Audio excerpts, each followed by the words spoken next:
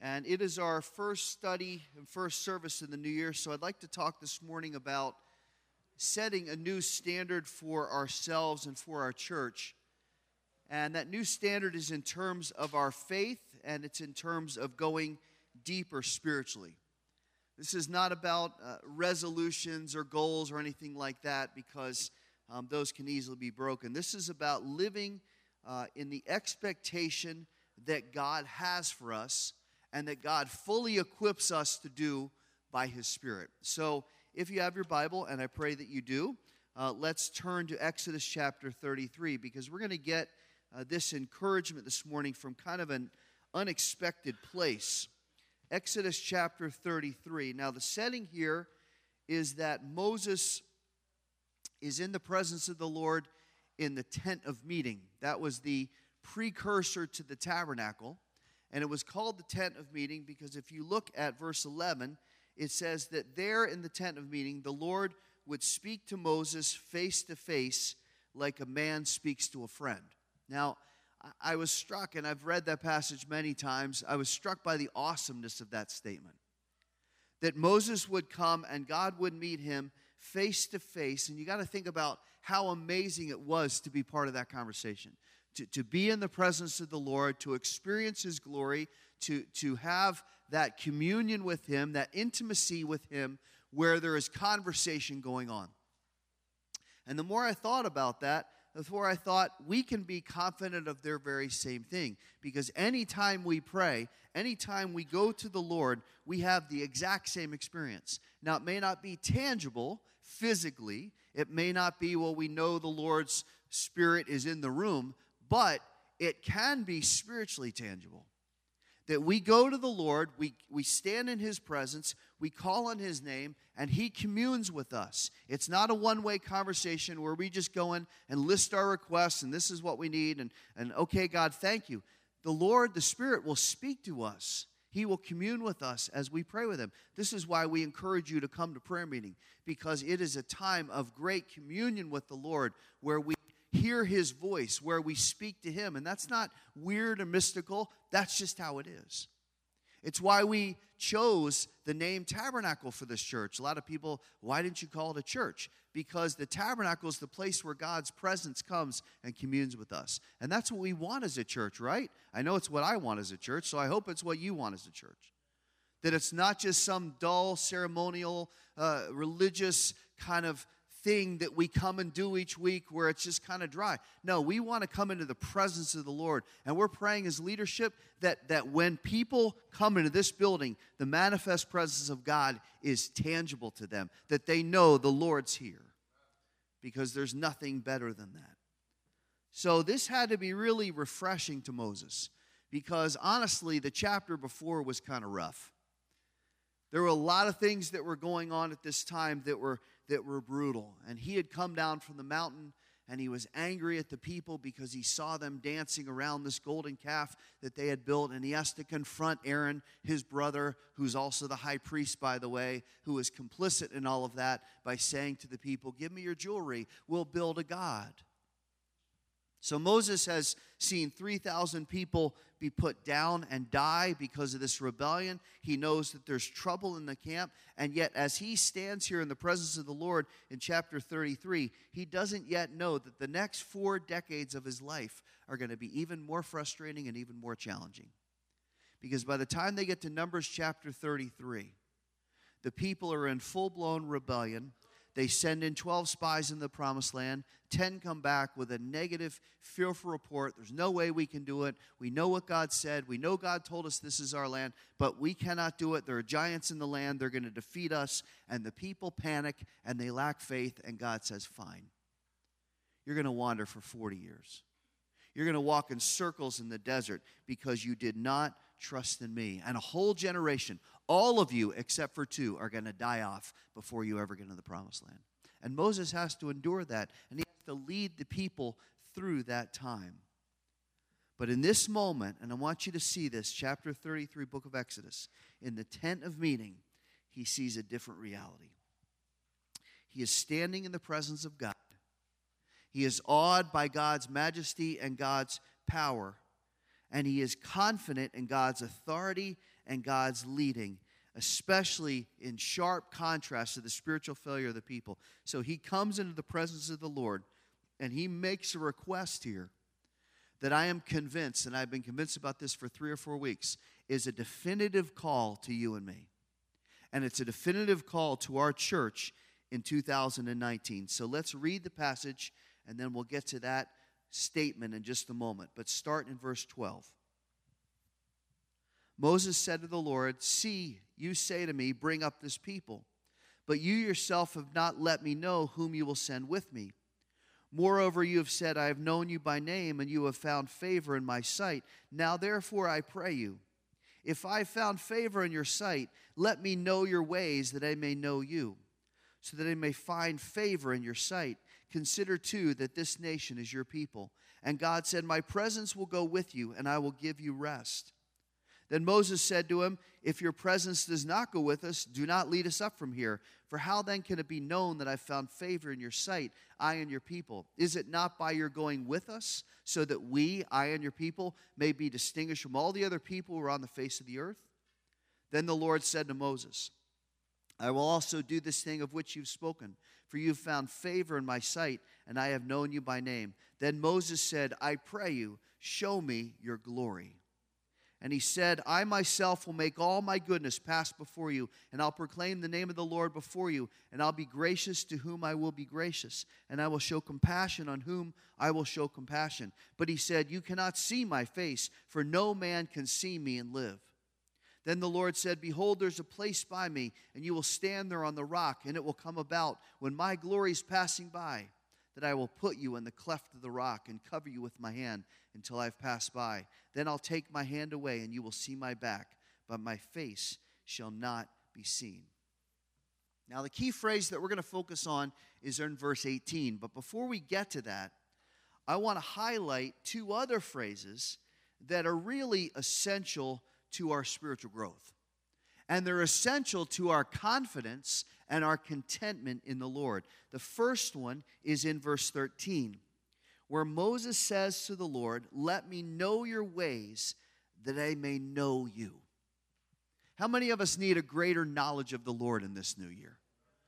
How many of us need to know the Lord to a deeper extent? Now, I don't know about you, but I need to know about Him. I need to know more about His character and His will, and I need to know more about why He does what He does, how He does what He does, and what His ways are. I've been saved 43 years this summer, 44 years this summer. But by no means, after 44 years, do I know the Lord the way I should. We need to know the Lord, and that means we are going to have to become better students of His Word. We have to prioritize in a fresh way intentional reading and studying and asking questions of the text and taking time in His Word. Now, that's Christianity 101, right? You've heard hundreds of sermons about we need to be students of the Word. But I'm telling you, if we're going to know the Lord, if we're going to know His ways and His character, we've got to be students of the Word. And I'm so excited to see that our staff is already making decisions to that end. Remember when we had the tea, what Damaris's challenge was, right? That we need to read through the Bible in a year. She's reading it twice a year. And what I've seen after that is our men now are challenging themselves. We're going to read through the Bible in a year. And the women's study now is about how to study the Bible. Good. I started reading the Bible cover to cover late last year. I'm about 2/3 of the way done. I passed the 2/3 mark this week. And when I get done with the final third, I'm going to start again. Because reading through the Word, getting the sense of God from beginning to end, seeing the message of grace and salvation and mercy and man's sin and our need for a Savior, and how God says repeatedly, I want to be your God, but you don't want me to be your God.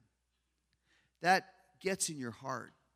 And you start to remember verses you've read, and you start to remember truths you've read. And the more we get into the Word, the more we're students of the Word, the more it will help us. So you and I, and you guys are students of the Word, but we need to know God's Word better, because it not only teaches and trains us, but it causes us to understand the Lord more.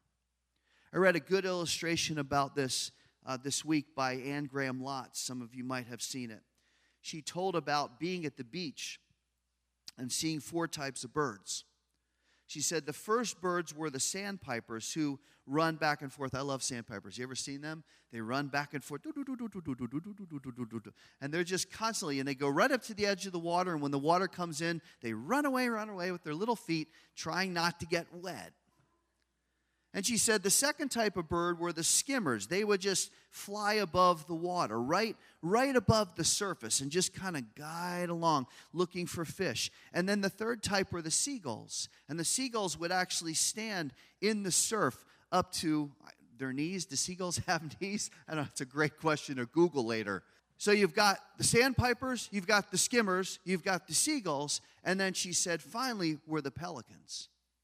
And the pelicans would circle around, and then they would dive head first into the water, and they'd come up with a whole fish, and they'd gobble it and eat it.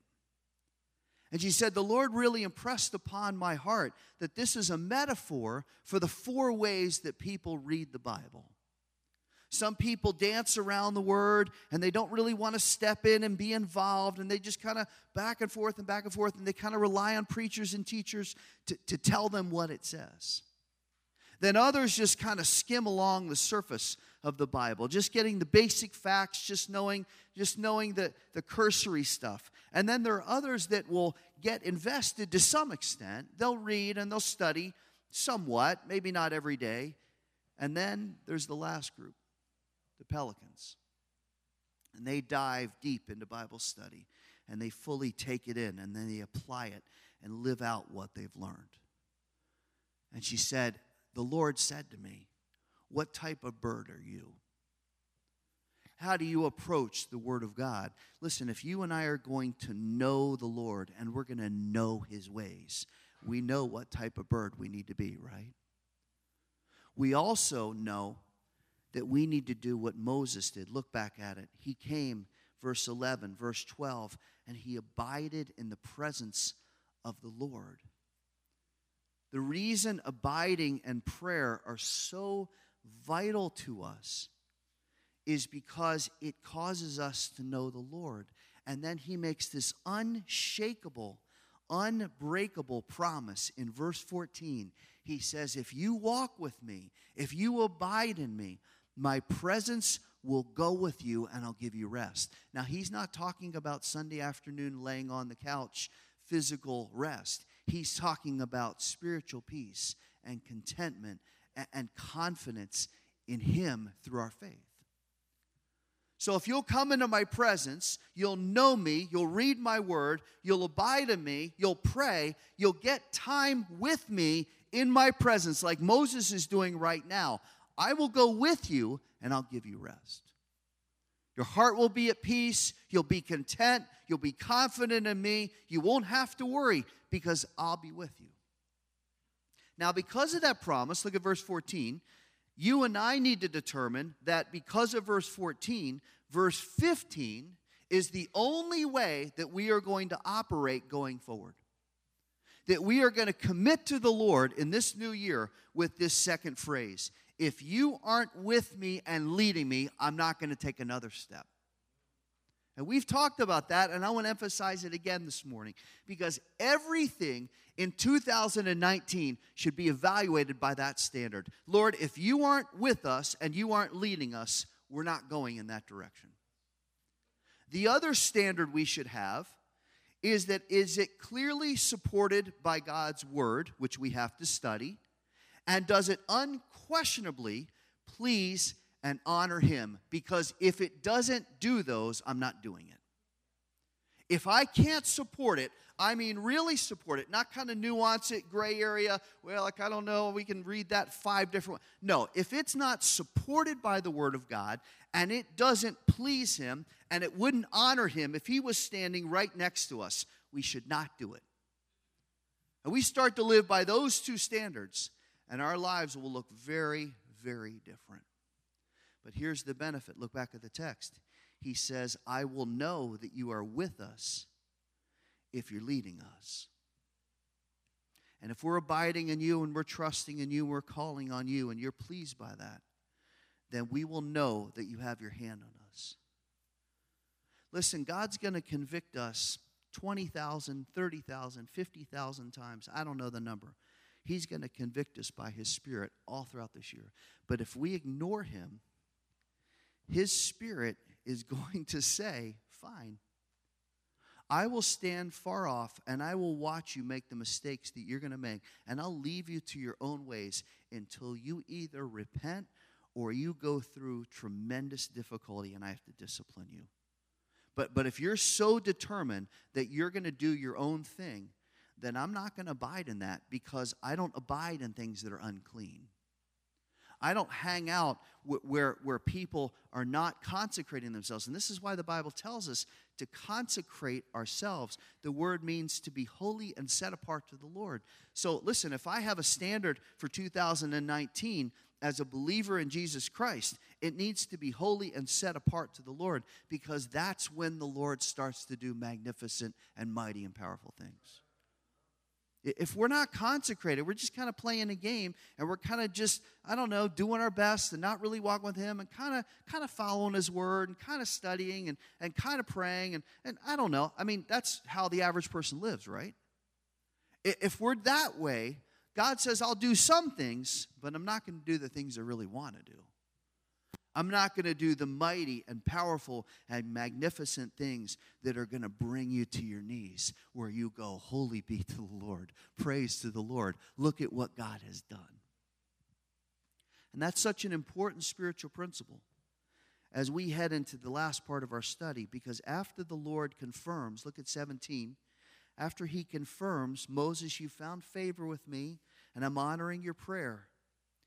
Moses makes an additional request that ramps up everything, that takes it to the next level, because he asks the Lord in verse 18, show me your glory. Now, I want you to stop for a minute and think about who's saying this and what he's asking for. This is the man who has had the hand of the Lord on his life since his birth. Remember the story? Jochebed, his mother, knows that the Israeli boys are supposed to be put to death in the Nile. So what does she do? She takes little baby Moses and she puts him in a basket. We've studied that before. And she puts him in a basket and she sends him down the Nile. And Miriam runs along the shore looking for where little baby Moses is going to go. And Pharaoh's daughter just happens, wink, wink, just happens to be down at the river that day. And she finds the little Israeli baby boy, and instead of saying, this is a Jewish boy, we need to put him to death, she says, I'd like to adopt him.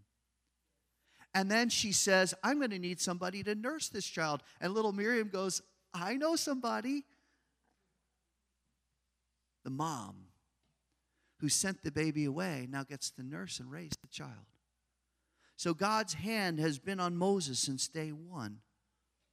And then when he's impulsive and kills an Egyptian in anger because he's attacking a Jewish slave, Moses runs away. But God doesn't forget Moses, and he's up in the wilderness. And then God appears to him in a burning bush, and he talks to Moses, and he says, I want you to go rescue my people out of Egypt. So Moses goes back to Egypt, and he sees God do amazing miracles, and he watches as he leads the people out, as God parts the Red Sea, and there's dry ground underneath the ocean, and they walk through on dry ground, and they get to the other side, and the Lord brings the water back on Pharaoh's troops. And then Moses goes along to Sinai, and he meets with the Lord, and he has time in the presence of the Lord, 40 days, just communing with the Lord, and he receives the law. And then he takes down these tablets that are written by God's hand, and he will later see God bring bread down from heaven and water out of a rock and quail flying through where you can just grab them and break their neck and eat them. He sees all of this. That's a pretty good resume, right? Now, you would think that Moses would say, well, that's pretty good. Like, I'm good to go. Lord, just whatever you want to take me home, I'm ready, because you have done miraculous things in my life, and I'm satisfied with that. But that's not what Moses does. Look at verse 18. He says, Lord, show me your glory.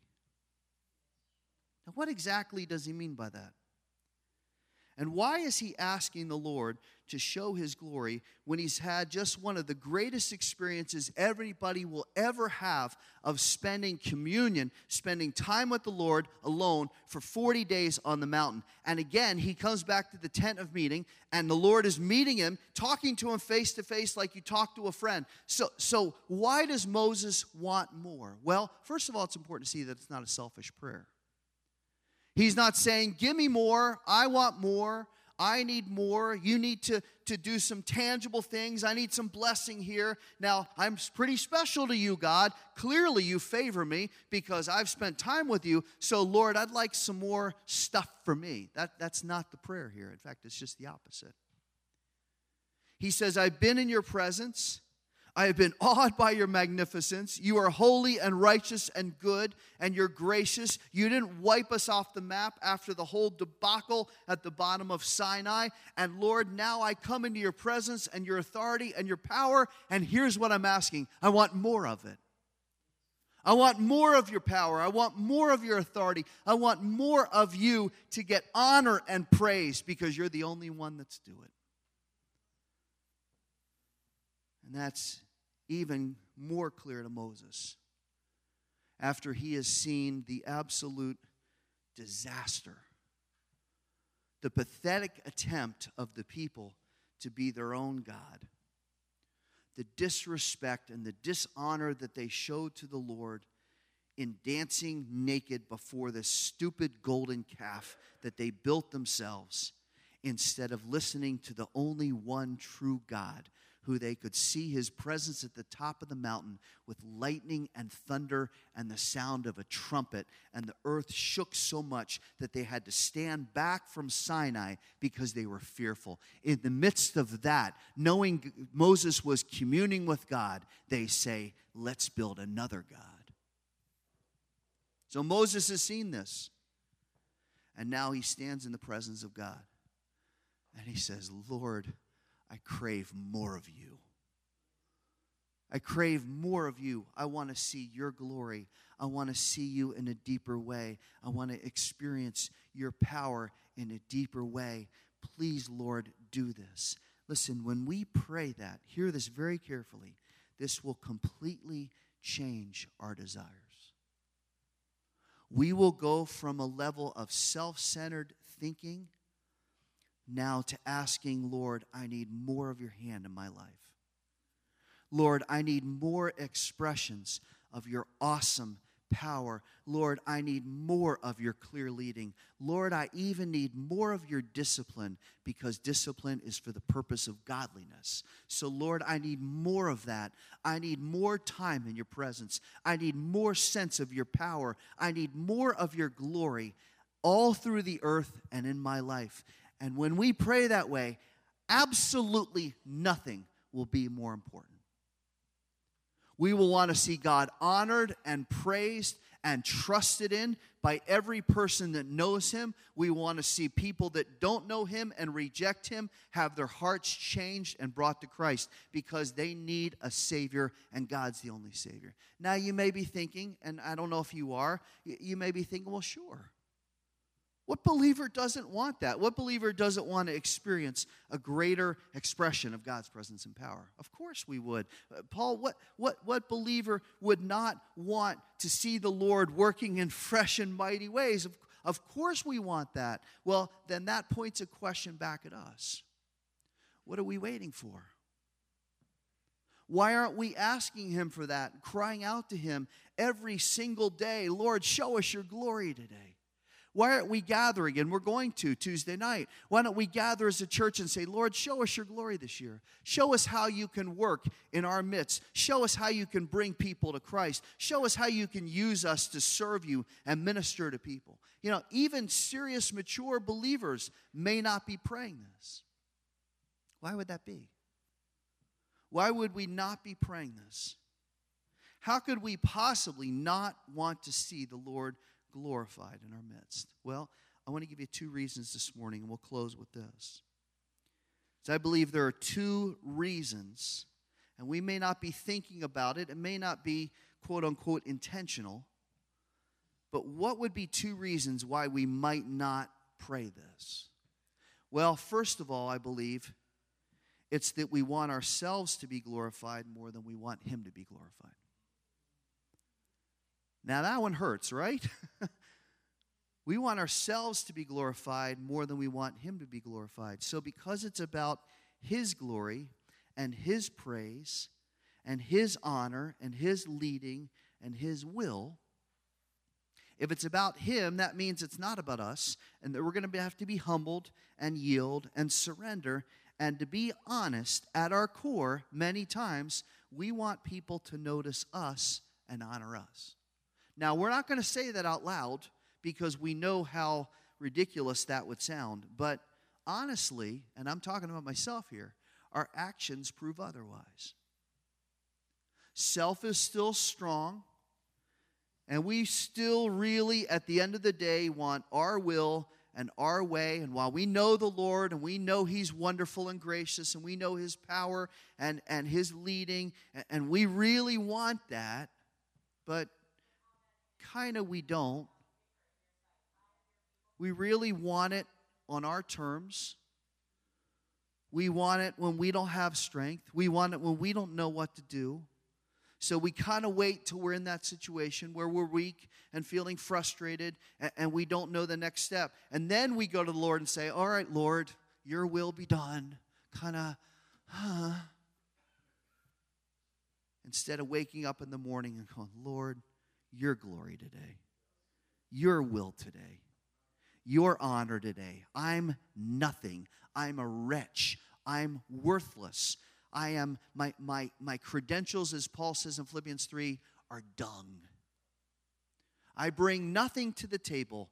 All I'm asking is that you work in a powerful way. Not, I'm good, I'll manage it until something comes along that I can't manage. Then I'll run to Him for help. And when He doesn't work exactly how I want or as quickly as I want, I'll get a little impatient, I'll get frustrated, I'll get discouraged, I'll talk to people, I'll complain a little bit. But you know, I really do love the Lord. Well, do we really love the Lord? Israel is the embodiment of this attitude in this text. And we might be quick to say, and I know I'm being direct here, we might quick to say, I'm not like that. But honestly, we need to assess the extent to which we embrace that behavior. If our trust often wavers and our obedience is negotiated based on the circumstances, then we're really not about God's glory. Let me say that again. If our trust often wavers and our obedience is negotiated based on the circumstances, we're really not about God's glory. Now, Moses knew the people's inclination, and he knew his own weakness. And Moses messes up. He gets angry, frustrated. He hits the rock a couple times. He's fearful. We get it, and the Lord disciplines him for that. But right here, oh, it's so beautiful. I want you to live in verse 18 this year. He says, Lord, show me how awesome and wonderful you are, because I only want to live for you. So it is possible that we're not asking the Lord to show His glory because we're still thinking about ourselves more than we are about Him. And then there's a second reason that's also very strong. We are fearful and hesitant. First reason is that we're still trying to do our own thing. We still want our will. We still want to be glorified. We want part of the praise. Second is that we're fearful and hesitant. We're either scared of the unknown or we don't want to go deeper, or both. Now let me talk about both of those for a second. Because in part, there is a real sense for some that if the Lord is showing His glory, that it'll be some kind of strange, mystical expression of His power that we're not comfortable with. I'm not saying it will be, and I'm not saying it won't be, but I'm saying a lot of people fear that. We are not always comfortable with what is spiritually supernatural, right? And yet, God is a spirit.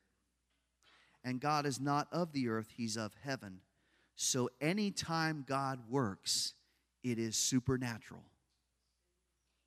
Now, supernatural's been co-opted by TV shows and by weird variations of what the media will tell us is supernatural, portals and people with powers and all kinds of stuff. Listen, get all that out of your mind right now, and let's talk about the Lord.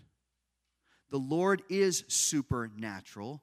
He's above the natural because he's not controlled by the natural. He's a spirit and he's God and he's the authority over all things. So anytime God works, it is supernatural. So I'm not standing here arguing for something that's outlandish or something that's unbiblical. Certainly not. But we do need to accept, listen carefully now, that God can and will work in miraculous ways that are not typical to what we know.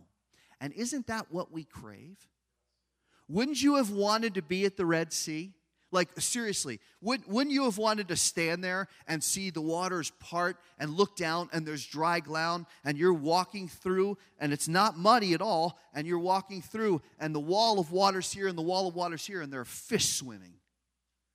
I'd want to be there. I don't know about you. I want to be there. When Jesus heals Bartimaeus and he's blinded and then he can see and he goes jumping and dancing around, wouldn't you have wanted to be there? Wouldn't you have wanted to sit on the hillside when he took 5 loaves and 2 fish and divided them and 10,000 people ate? I'd want to be there. And yet when God doing miracles in my life, I don't know, that's pretty uncomfortable. Why? We should crave God to do miraculous works. We should be saying to the Lord, show us your glory. Lord, I have these things, and I don't know what to do with them, and I don't know how you're going to work, but I know you're all powerful, and nothing's impossible with God, and I'm going to claim that. Nothing's impossible with you. So a big part of it is that we are scared of the unknown. Let me give you an illustration of this that hit me a couple weeks ago.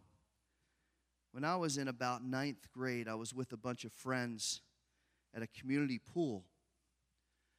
And a friend of mine was deciding that she wanted to, for the first time, jump off the high dive.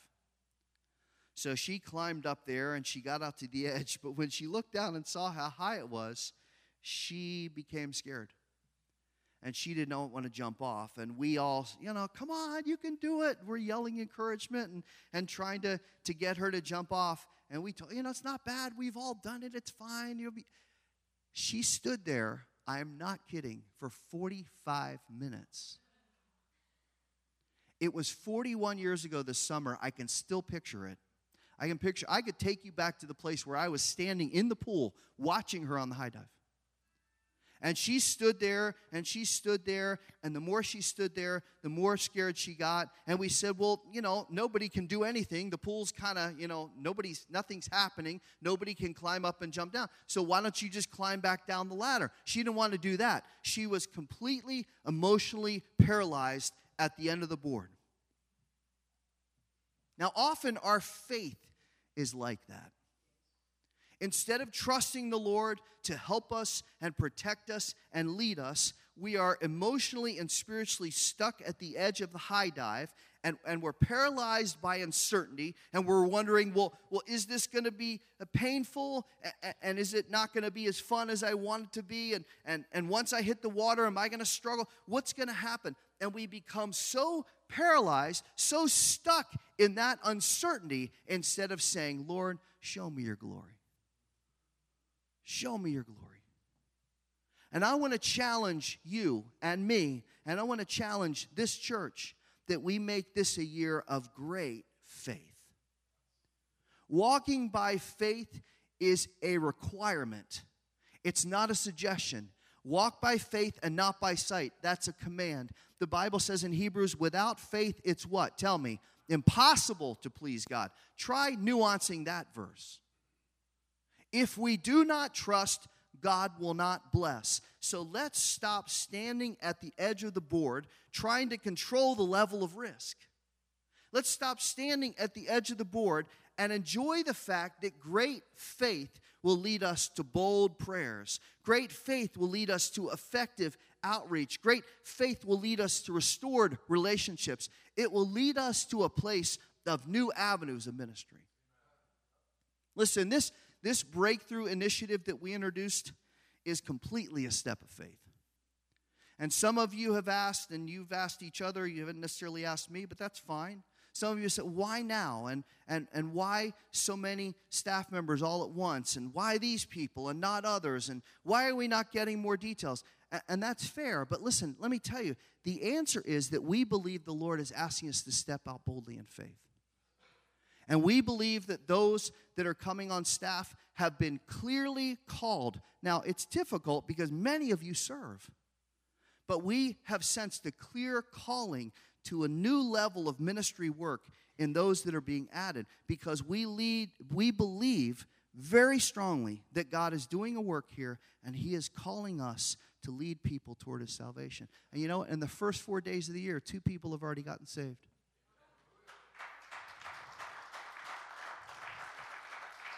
Now that may not seem like a lot compared to the big churches, but we keep up that pace. That's 180 salvations this year. Wouldn't that be cool? Talk about transforming our church. Let's see 180 people get saved. This is a step of faith. Everything in Christianity is a step of faith. And listen, I want to be honest, that will rarely be simple and shallow and safe. Walking by faith is not like, yay, everything's easy. No, walking by faith is difficult. But who wants to be simple and shallow and safe when the Lord says, I have great plans for you and I want to work in awesome ways? I'm ready. I'm ready to work in your life. I'm ready to show you my glory. So do you want to stand at the edge of the board and just be timid? Or do you want to go forward? And then the last issue that causes us to hesitate is we may not want to go deeper in our faith. We say we do. Oh, I want to grow in the Lord and I want to mature. But like my friend, we get out to the edge of the board and we look down and we say, I don't know. The water looks really cool and refreshing, especially because the situation right now is very hot and I'm stressed. And it would probably be better to be down there. And I know being in God's presence, I hear you, Paul. I know being in God's presence is better than standing on the board. But that water's really deep. And that's a plunge of faith. And I don't know if I can do that. So for the moment, I'm just going to keep standing here. Or as she did after close to an hour, I'm eventually just going to climb back down and go to where it's not deep. This is our choice spiritually. We can go by faith. Listen now. We can go by faith into the deep and be refreshed spiritually by God's mercy and provision and swim around in the expanse of that water and experience God's awesome work. That's option 1. Option 2 is we can go to where it's shallow and where it's supposedly safe, and where the water will never rise above our shoulders, and where, if we're fearful, we can easily walk out. But we will never experience profound power of God if we just stand in the shallow end. So we're on the board, and we can look down and say, it's a leap of faith, and it's going to be interesting. But once I get into that deep water, God will provide. Or we can stand in the kiddie pool the rest of our lives. Never at risk, never threatened, never taking a chance. Because it's not a chance, it's the Lord we're dealing with. And He says, I will never leave you, I will never forsake you, I will never fail you. When you look at the end of the passage, I know I'm out of time. Look at one more time in verses 19 to 23. Moses would have never known the goodness of the Lord passing by him. He would have never known God, and a lot of people think this is a metaphor. I don't. He would have never seen God's hand covering his eyes, because God said, if you see my face, you're dead. Nobody can see my face. So he covers Moses' eyes, and he says, my glory is too much for you, but I'm going to pass by you, and I'm going to let you experience my presence. And then after I'm done, I'm going to take my hand away. Oh, I love this phrase. And you're going to see my back. Moses never would have experienced that unless he had prayed, show me your glory. He would have been in the tent of meeting. He would have walked out of the tent of meeting. He would have gone and had dinner, and that would have been that. But God says, because you asked, because you want to see my glory, I'm going to show it to you. So, church, what will you and I do in 2019? Are we going to stand on the board and look down at the deep water and say, I don't know? Or are we going to ask and live by faith for God to do a fresh, powerful work in our lives and in our church? And say to the Lord, Lord, show us your glory.